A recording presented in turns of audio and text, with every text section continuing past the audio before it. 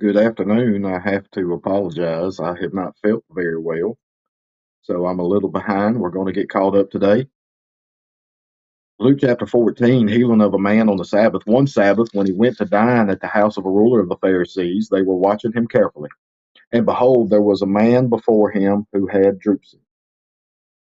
And Jesus responded to the lawyers and Pharisees, saying, Is it lawful to heal on the Sabbath or not? But they remained silent. Then he took him and healed him and sent him away.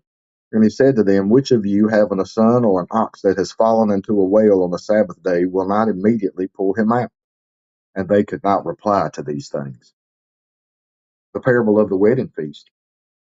Verse 7. Now he told a parable to those who were invited, when he noticed how they chose the places of honor, saying to them, When you are invited by someone to a wedding feast, do not sit down in a place of honor, lest someone more distinguished than you be invited by him, and he who invited you both will come and say to you, Give your place to this person.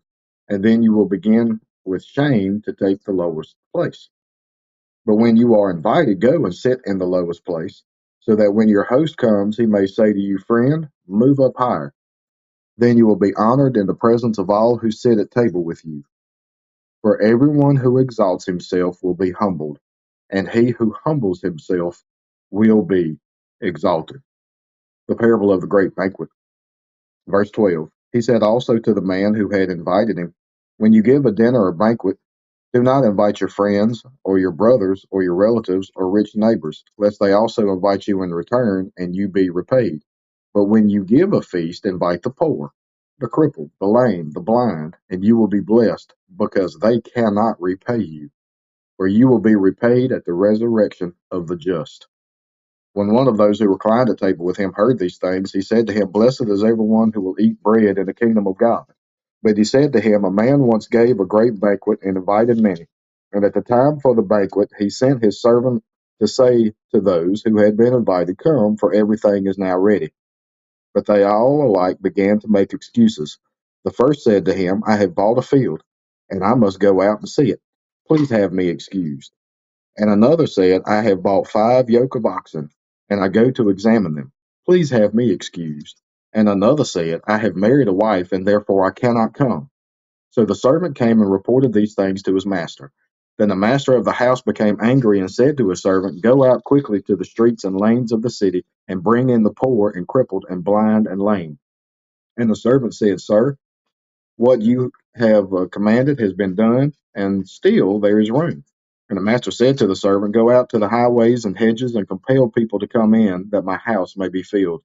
For I tell you, none of those men who were invited shall taste my banquet. Some hard lessons here by Jesus. Hard lessons.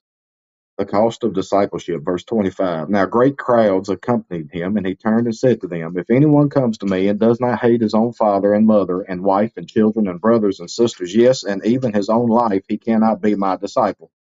Whoever does not bear his own cross and come after me cannot be my disciple. For which of you, desiring to build a tower, does not first sit down and count the cost, whether he has enough to complete it? Otherwise, when he has laid a foundation and is not able to finish, all who see it begin to mock him, saying, This man began to build and was not able to finish. Or what king going out to encounter another king in war will not sit down first and deliberate whether he is able with 10,000 to meet him who comes against him with 20,000? And if not, while the other is yet a great way off, he sends a delegation and asks for terms of peace. So therefore, any one of you who does not renounce all that he has cannot be my disciple. Salt without taste is worthless. Verse 34. Salt is good, but if salt has lost its taste, how shall its saltiness be restored? It is of no use, either for the soil or for the manure pile. It is thrown away. He who has ears to hear, let him hear. There's some more great teaching here by Jesus here in verse 14. Chapter 14, excuse me, I'm sorry. The healing of a man on the Sabbath, he was asking them, Hey, do y'all think it's right to do this? But look, if you are in a situation that must be handled, you're going to handle it. And the Lord would not hold you against it, hold that against you. And he's saying, right, I am here. and I must handle these things. And they're just not getting the point, right? He's not doing what they want him to do. He's not saying what they want him to say. And then the parable of the wedding feast, parable of the great banquet, um, you know, humble yourself. God wants us to be full of humility so that way he can exalt us. In the parable of the great banquet, um, but when you give a feast here, verse 13, invite the poor, the crippled, the lame, the blind, and you will be blessed because they cannot repay you. So if you give a feast for people who can give you a feast back, or you're inviting people who can do for you, that's really not doing anything. But when you do for people who cannot do for you, then that's something.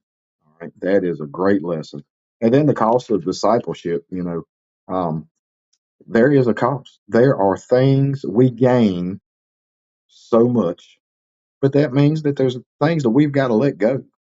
Um, the strife and the contention of this world, we've got to let go. And that's just to name one thing. And then salt without taste is worthless. He wants us to be the salt of the earth, right? And salt is very useful, has been for thousands of years, I guess. We have to be the salt that's good. So thank you very much. I hope this message finds you blessed, and I hope that you have a blessed evening.